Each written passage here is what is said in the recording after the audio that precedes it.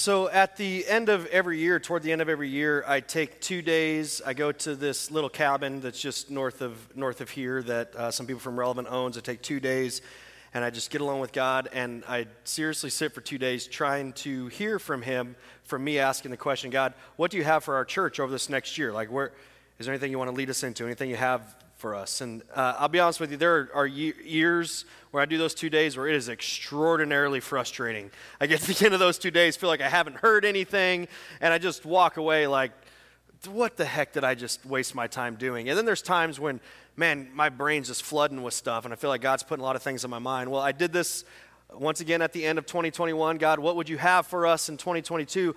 And about a day in, this phrase just came to my mind, like out of nowhere, the phrase extreme ownership, that our church needs to take extreme ownership. And I was like, what does that even mean? But quickly I thought like, hey, I think there's actually a book called Extreme Ownership. And I Googled it, sure enough, there's a book. And so I called my assistant, Cindy Rainey, and I was like, hey, can you order me this book called Extreme Ownership? She goes, Ronnie, I ordered that for you months ago. And I had it sitting on my shelf. I've never even read it. And as soon as she said that, I was like, I knew that was supposed to be what our theme going into this year, but I just didn't know what it meant. And so as I prayed more, I just really felt like, man, we had to create a culture of extreme ownership. So I'll explain what I mean by that in just a second. But why do we need to create a culture of extreme ownership in our church? And I think the answer is because of what the church is. And the Apostle Paul described what the church is in the New Testament book of 1 Corinthians, which 1 Corinthians is actually a letter written by the Apostle Paul 30 or so years after the events of Jesus' life in the first century to the community of Christ followers in the city of Corinth. And he wrote this to them. He said, just as a body, though one, has many parts, but all its many parts form one body, so it is with Christ. For we were all baptized by one Spirit, referring to God's Spirit, or the Holy Spirit, so as to form one body, whether Jews or Gentiles, slaves or free, and we were all given the one Spirit to drink. Now he's speaking to the entire community of followers of Christ in Corinth, you are the body of Christ, and each one of you as individual followers of Christ is a part of it. Another English translation says, are members of it. So, as we talked about last week, Paul is using an analogy to make a point. He's saying, you know how your physical body works, right? You know how you have a lot of different body parts. You got a head and shoulder and elbow and arms and torso and legs and knees and feet. You know, but each of these body parts has a different function, but they all make up your one body. He's saying, well, once you put your faith in Jesus, the same thing applies to you. The writers of the New Testament are clear that at the moment we put our faith in Jesus, by asking Him to be the forgiver of our sins and the leader of our life, God's Spirit, or the Holy Spirit, takes residence within us, and at that moment we become part of this amazing thing that Jesus established called the church, which means the church is not a building, the church is not a Sunday morning program, the church is a people. The church is every other follower of Christ, every other person who's put their faith in Jesus all throughout the entire world. Paul refers to the church as the body of Christ because Jesus established His church to be His hands and feet to carry on the mission that He came for. Jesus established His church to usher in His love and joy and hope and peace and salvation and forgiveness, redemption, healing, provision, justice, mercy, grace, His kingdom together in such a way that people and families and schools and communities and lives and eternities and the world is transformed. Jesus came, He died, He rose to be the hope of the world, to be your hope, to be my hope. And before He physically left, He established His church to be the physical embodiment of Him as His agents of hope in the world until He physically returns. As followers of Christ, as people who have put our faith in Jesus, we together are the body of Christ here and now. When you put your faith in Jesus, you become a member of the body of Christ. Now, it's absolutely impossible to practically live out being the body of Christ with every other Christ follower in the world, and that's why there's local churches, so, smaller communities of Christ followers who live as the body of Christ in a local context.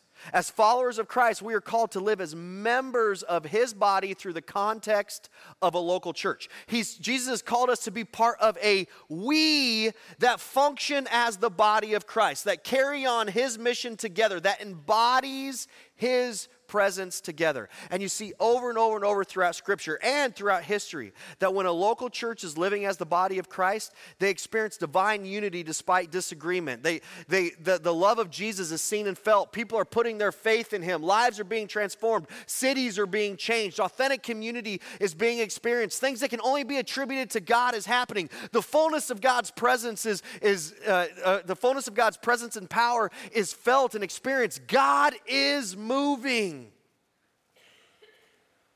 But so often that's not our church experience, is it? So often our church experience is opposite of that. Why? Well, there's a number of factors, but the one thing, if you look at most dying churches that are like seemingly void of God's presence, kind of going in a downward trajectory, looks like, man, they're ready to just die altogether completely. The one thing that all those churches have in common is that they're living half paralyzed. Like half of the body seems to be functioning and fully functioning and healthy, and the other half is seemingly paralyzed and dead. And just with like our physical bodies, when that happens, the whole body begins to die. The whole body begins to deteriorate.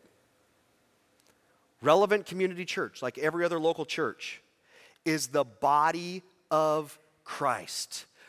We were Jesus' idea, which means he has a plan for us in regards to his kingdom and his glory. For those of you who say that this is your church, you are a member of this local body of Christ. And as the body of Christ, Jesus has given us a huge mission. He has some God-sized visions for us. He wants to do a transforming work both in us and through us. He wants us to experience the fullness of his presence and his power. He wants to move. The question that we must honestly answer, if we hope to see and experience all that God has for us going forward, is, are we living as a half-paralyzed or fully functioning body of Christ? Relevant? Are we living as a half-paralyzed or fully functioning body of Christ? Man, we have an amazing church, but like most churches, we have some work to do here.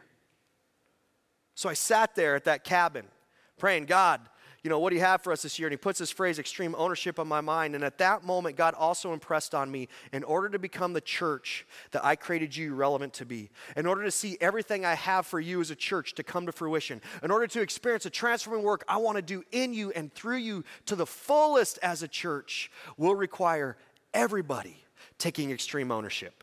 Extreme ownership means taking full responsibility for everything that impacts us living as a fully functioning body of Christ. Everything that impacts our health, Jesus' mission through us, the visions God's laid on our hearts, our unity, our effectiveness, God being glorified through us, people being reached for Jesus, lives being transformed, people being transformed to everything God's created us to be.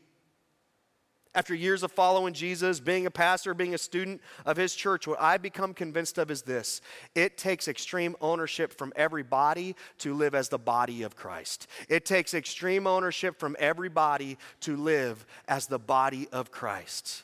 So relevant, what we're doing throughout this series is I'm challenging all of us to take extreme ownership in 5 specific ways.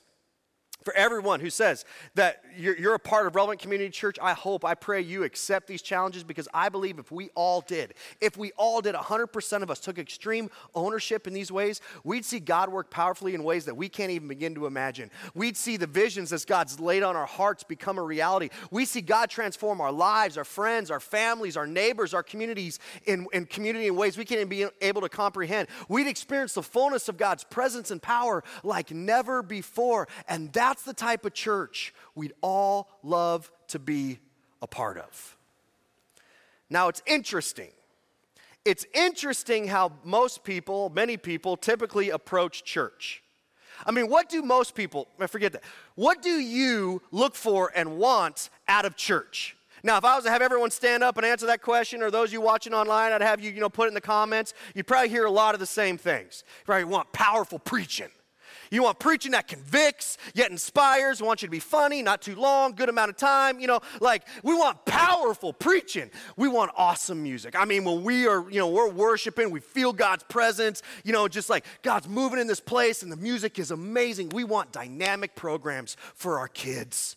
Man, we want some amazing, where they want to go, they want to experience it, their lives are being transformed. We want to have amazing small groups where we experience authentic community and love is felt and care is experienced. We want to have great resources and great tools to help me grow in my relationship with Jesus, to help my marriage grow, to help with my mental health. And for those of you that went deeper, you'd say, we want to feel God's presence. We want to see God moving. We want to see people putting their faith in Jesus. We want to see lives transformed. I want to be part of a church that's making a difference.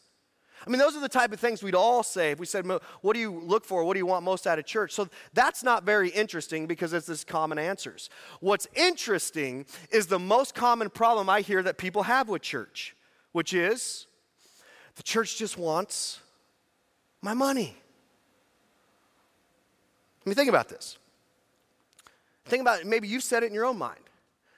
What I want is a church that'll give me what I want, what I need, what I desire to see, but it seems like all the church wants is to take from me. And I'm tired of pastors asking for money. I'm sick of every time I show up, they're talking about giving. And that's created a lot of tension in many people. It's caused some of you to walk away from church. It's caused others of you to say, and maybe not think because you don't want to say it out loud, if and when you give me what I want and I need, then maybe I'll give. If and when I see and experience things that can only be attributed to God, then maybe I'll be inspired and moved enough to give or give more. If and when I feel God moving, then I'll be moved to give. If you keep asking me to give without giving me what I want, need, and desire first, we're going to have a problem. Okay, let me ask you a question. Which of these do you think comes first? The chicken or the egg? The cart or the horse? Powerful sermons or extravagant generosity? A great facility or sacrificial giving? Awesome environments for kids and students or generous giving? God working powerfully or us giving generously?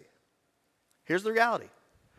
The tension that we all feel is a classic cart before the horse thing.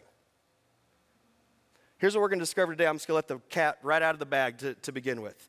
God works and moves through our generosity. Everything Jesus wants to do in and through his body is a byproduct of the members of his body giving generously. Seeing God work powerfully, seeing God transform people's lives, experiencing the fullness of God's presence and power, experiencing all the things we desire from church is a byproduct of generosity.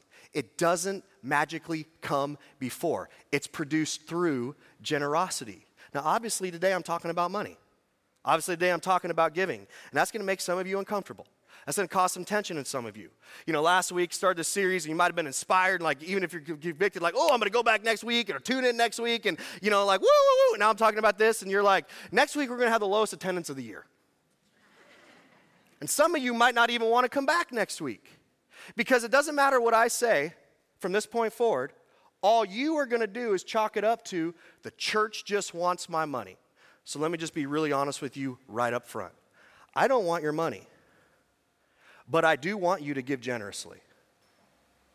Because how God works and moves is through your and my generosity, and I want to see God work and move powerfully, and so do you.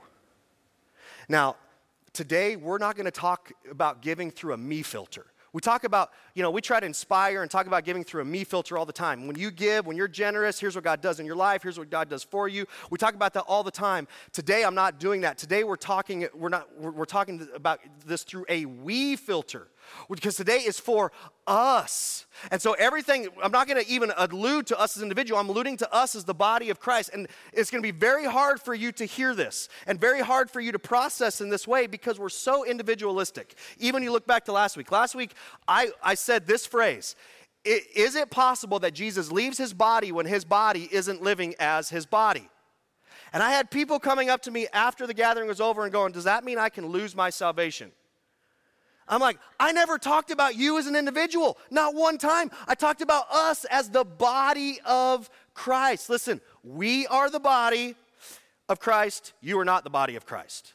You are not the body of Christ. We are the body of Christ. You are a member of the body of Christ. You're an elbow or a foot or a knee or a leg. So we're going to look at this through a we filter. If you're a follower of Christ, you are a member of the body of Christ, which means if you say you're a part of Relevant Community Church, we got to have you listen. I got to have you apply, because what Jesus wants to do in and through our body is directly tied to what the members of this body, you and me, choose to do with this. If you're not a follower of Jesus, you never put your faith in Jesus, you say, I'm not a member of the body of Christ because I've never put my faith in Jesus, you don't have to listen to any of this. You don't have to apply any of this. Like, you are totally off the hook, and you can make fun of the rest of us and do all that, what you want to do.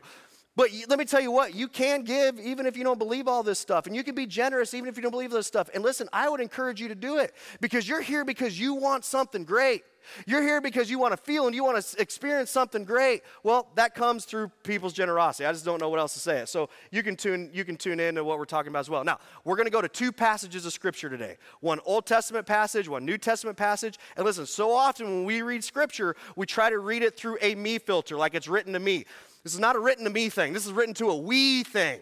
So I want you to try to filter this and try to read this through a we filter, not just through a me filter. The first passage of Scripture we're going to go to is in the Old Testament. It's the last book of the Old Testament. It's the book of Malachi. We're going to go to chapter 3. But before we go there, you got to kind of understand, as part of God's redemptive plan for humanity, he chose to bless the world through the Hebrew people, who became known as the Israelites, who eventually became known as the Jews. 2,000 years before Jesus ever walked the face of the earth, God promised the Hebrew people that they would be his people and he would be their God. In order to live as his chosen people, God gave them some 600 plus laws and commands for how to live. This is known as the Mosaic Law. If you were to narrow down what God was trying to communicate through all these laws and commands, it was this: trust and obey. Trust and obey. Trust me and obey me. And this came with the promise: if you trust and obey, I will bless you. I will bless you in such a way that you will know that I'm the one true God, that you'll experience the fullness of my presence and power, that a watching world will know that you are the people of the one true God. But it also came with the consequence: if you don't trust and obey, I will discipline you severely. So for 2,000 years, the Israelites, they went back and forth. They would trust and obey, God would bless them immensely, and then they would be disobedient and they'd experience devastating consequences. Finally, in 400 BC, 400 years before Jesus ever walked the face of the earth, God was fed up with his people. So he sent the prophet Malachi to communicate a message to the Israelites. The book of Malachi is the recorded document of that message. And here's one of the things God spoke through Malachi to his people: I, the Lord, do not change, so you, the descendants of Jacob, are not destroyed. He's going, hey, my love for you is unchanging regardless if you trust or obey me or not. That's the only reason I haven't wiped you off the face of the earth by now. But let's be clear, I should have. Ever since the time of your ancestors, you have turned away from my decrees and laws and commands and have not kept them. He's saying, you're my chosen people, you're my chosen nation. You've declared your love for me and your commitment to trust and obey me, but you have not done that. And that's why you're not experiencing the fullness of my blessing, the fullness of my presence and my power. So he says, return to me, and I will return to you, says the Lord Almighty. And it's like he's pleading with them because he loves them so much, because he wants so much for them. Now let me ask you this question again. Which one comes first? Them returning or God working? God said, return to me, then I will return to you. But you ask, how are we to return? And it's like they're playing dumb. Like, we don't know what you want us to do to return. We're right here. We've been here the whole time, God, and God knows what they're doing. He knows they're playing dumb. So he gets real straightforward with them. Will a mere mortal rob God? Yet you rob me. By the way, you ever had anything stolen before? If you ever have, it's the worst feeling ever. Right? You feel, violated and devalued. Well, this is what's happening in Malachi. God's own people had turned from the God that they say they loved, they trusted, and they obeyed by robbing him. But you ask, God, how are we robbing you? Like, hey, we didn't walk into the temple and steal anything, so God, how? Here's how, God says: in tithes and offerings. Now, in the Mosaic Law, God commanded the Israelites to tithe. Tithe means tenth. God commanded the Israelites to give 10% of everything they had and they earned to the priests to fund and support the ministry of the Jewish temple. In addition to this, they're required to give additional offerings at certain times and in certain situations. God said, trust and obey. Your obedience to this is evidence of your trust and your commitment to me and my kingdom and my temple and my will and my glory and my presence and my power. Your obedience to this is one of the things that separate you as my chosen people. Now, over time, unfortunately, and by the time we get to this time, the Israelites did what we often do. Some were giving sacrificially, many were giving God their leftovers, others were giving nothing at all. Very few of them were trusting God enough to be fully obedient, and everyone had excuses why. And God said, how are you robbing me? You're robbing me by not trusting me enough to obey me in this way. You're robbing me of what I want to do in and through you as my people. Therefore, you are under a curse. It means no longer divinely blessed by God. The whole nation, if you were to equate this today, you'd say the whole entire body. Because you, the body, are robbing me of what I want to do in and through the body. God's saying, listen, I don't want that for my people. So here's what I want all my people to do. Bring the whole tithe into the storehouse that there may be food in my house. As if God is going, could I provide all the food needed for the ministry of the temple without you, Israelites? Yeah, I could. But I've chosen to do it through you. Experiencing my divine blessing, experiencing the fullness of my presence and power, seeing me move and work is a byproduct of you giving. It comes in response to trusting and obeying me in this way, not before it. Test me in this, says the Lord Almighty, and see if I will not throw open the floodgates of heaven and pour out so many blessings, there will not be room enough to store it. I will prevent pests from devouring your crops, and the vines in your fields will not drop their fruit before it's ripe, says the Lord Almighty. Then all the nations will call you blessed, for yours will be a delightful land, says the Lord Almighty. It's like he's going, I will do what only I can do when you trust and obey me by doing what only you can do as my people and my nation, by giving generously like I've commanded you to. So return to me. And unfortunately, the Israelites did not return to him in this way. And this is one of the reasons that God went silent for the next 400 years. For the next 400 years, they did not experience God's presence and power. It was silent. They wanted, they desired, they longed for God to do what only he can do in and through them, but they were unwilling to be obedient and do what only they could do first. Second passage I want to go to is the New Testament book of 2 Corinthians. This is actually the second letter that Paul, the Apostle Paul, wrote to the local church in the city of Corinth. And in chapter 9, he wrote this. Remember this, whoever sows sparingly will also reap sparingly, and whoever sows generously will also reap generously. Now real quick, once again, let's not read this through a me filter. Let's read this through a we filter. He wrote this to a church body, so let's read it through a we filter. Now, I don't know if you know this, but in the world of farming, you got to ask yourself, what comes first? In the world of farming, what comes first? The reaping or the sowing? We all know reaping comes through and after sowing. Paul's saying the same is true for us. We reap what we sow. Well, Paul, we want to reap generously from God. So, Paul, how do we sow generously? And he goes, each of you should give what you've decided in your heart to give, not reluctantly or under compulsion, for God loves a cheerful giver. As members of the body of Christ, how do we sow generously so we generously reap what only God can do in and through our body? It's by everybody giving willfully, cheerfully, obediently, and generously first. And here's the promise.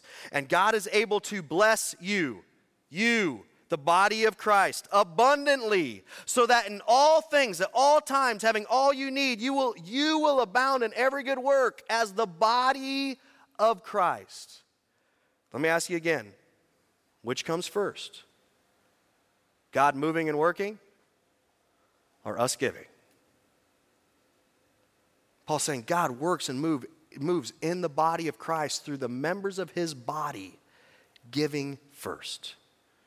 In both the Old Testament and New Testament, we see over and over and over again that God works and moves through our generosity. God working and moving does not happen by chance. We reap what we sow. It's a byproduct of generosity. God working and moving is a result of our willingness to follow Jesus and be generous. God doesn't work and move to try to inspire us to be generous. God working and moving does not precede our willingness to give. It's a result of it. According to the writers of Scripture, God's job is to work and move in ways that only he can. Our job is to give generously.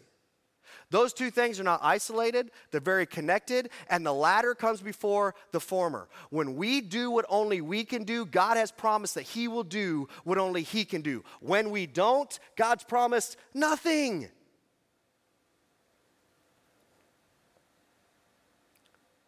We don't coerce God through our giving. We don't manipulate God through our giving. We trust and obey him through it. And when we choose to trust and obey God, God works and God moves. This is why you hear this phrase we say all the time at Relevant. God generates transformation through our generosity. That's what this means. God generates transformation through our generosity. So let's review. The church is the body of Christ. Every follower of Christ, every person who's put their faith in Jesus by asking him to be the forgiver of their sins and leader of their life is a member of the body. Some are shoulders, some are elbows, some are arms, some are knees, some are legs, some are feet. The body needs everybody to be a fully functioning body. Relevant Community Church is the body of Christ. And our body, Relevant Community Church, needs everybody to take extreme ownership of the financial health of our body in order for us to live as the body of Christ. We take extreme ownership of the financial health of our body by giving generously. We live as fully functioning members of the body of Christ by giving generously. Everything Jesus wants to do in and through this body is a byproduct of everybody giving generously. Seeing God work powerfully in our body, seeing the visions God's put on our heart become a reality, seeing God transform our lives and our friends and our neighbors and our city, experiencing the fullness of God's presence and power, experiencing all the things that we desire and we want from church is a byproduct of everybody's generosity. All the things that only God can do come through us doing what only we can do first. Our body needs everybody to take extreme ownership of the financial health of our body by giving generously. And Relevant, the reality is we have some work to do here. Only 50% of our church gives anything at all. Believe it or not, it's kind of sad, that is way above average. Because in most churches, the average percentage of people that give in most churches is 15%. So we're evidently overachievers. But this is still what it looks like with only 50% of us doing it. Don't fall over, Manny. It's like trying to operate as a fully functioning body without our frickin' arms. And yet, look at all that God's done without our arms. Imagine 100%. Imagine if we had our arms. It would change everything.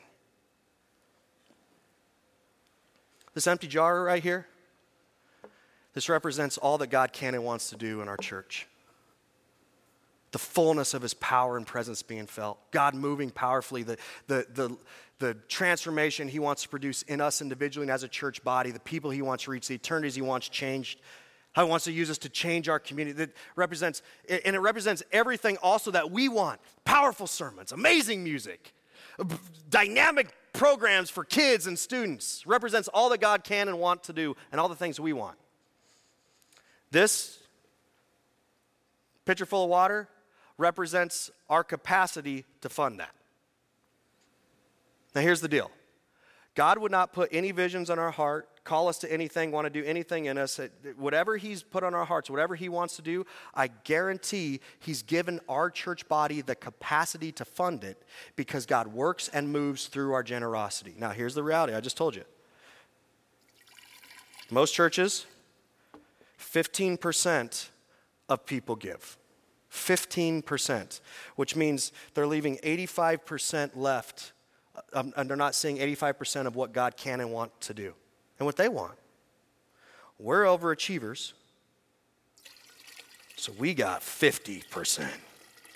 And man, that's awesome. Look at all that God's done. He's done a lot of amazing things.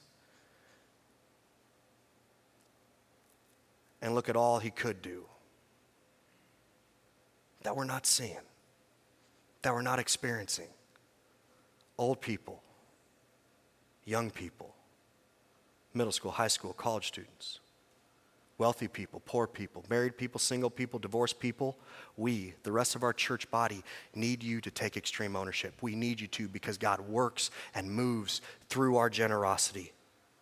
Now listen, regardless of how maybe some of you inspired are or convicted are, regardless of how much you love Jesus or how much you love our church, there's a lot of things that can prevent us from giving generously. You just go down the list. I mean, there's all kinds of things. Young people will say, I just don't have very much and don't hardly make any money. You know, not having a plan can prevent us from giving. Greed can, fear can, money being our God can, living beyond our means can. There's all kinds of things that can prevent us from giving generously. But I want to shine the spotlight on one big thing that prevents us from living as members of the body of Christ by giving generously today. And it's something I alluded to last week, and it is being a consumer. Now, most people would not admit that they're consumers, even if they think they might be. It's very hard to see in the mirror. You probably will never say it out loud. But here's how you know you're a consumer. I just want you to know before you walk out. If you're constantly talking about all the things you want the church to give you, powerful preaching, amazing music, dynamic programs for my kids, but you're also complaining how the church just wants your money and so therefore you don't give, you're a consumer. You're a consumer because you're treating the church like a commodity and a product to be consumed. And I want to remind you of something I said last week. The church, it's not about you.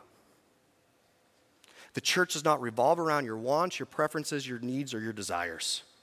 The church is about Jesus, his glory, and his kingdom, and it centers around him and his mission.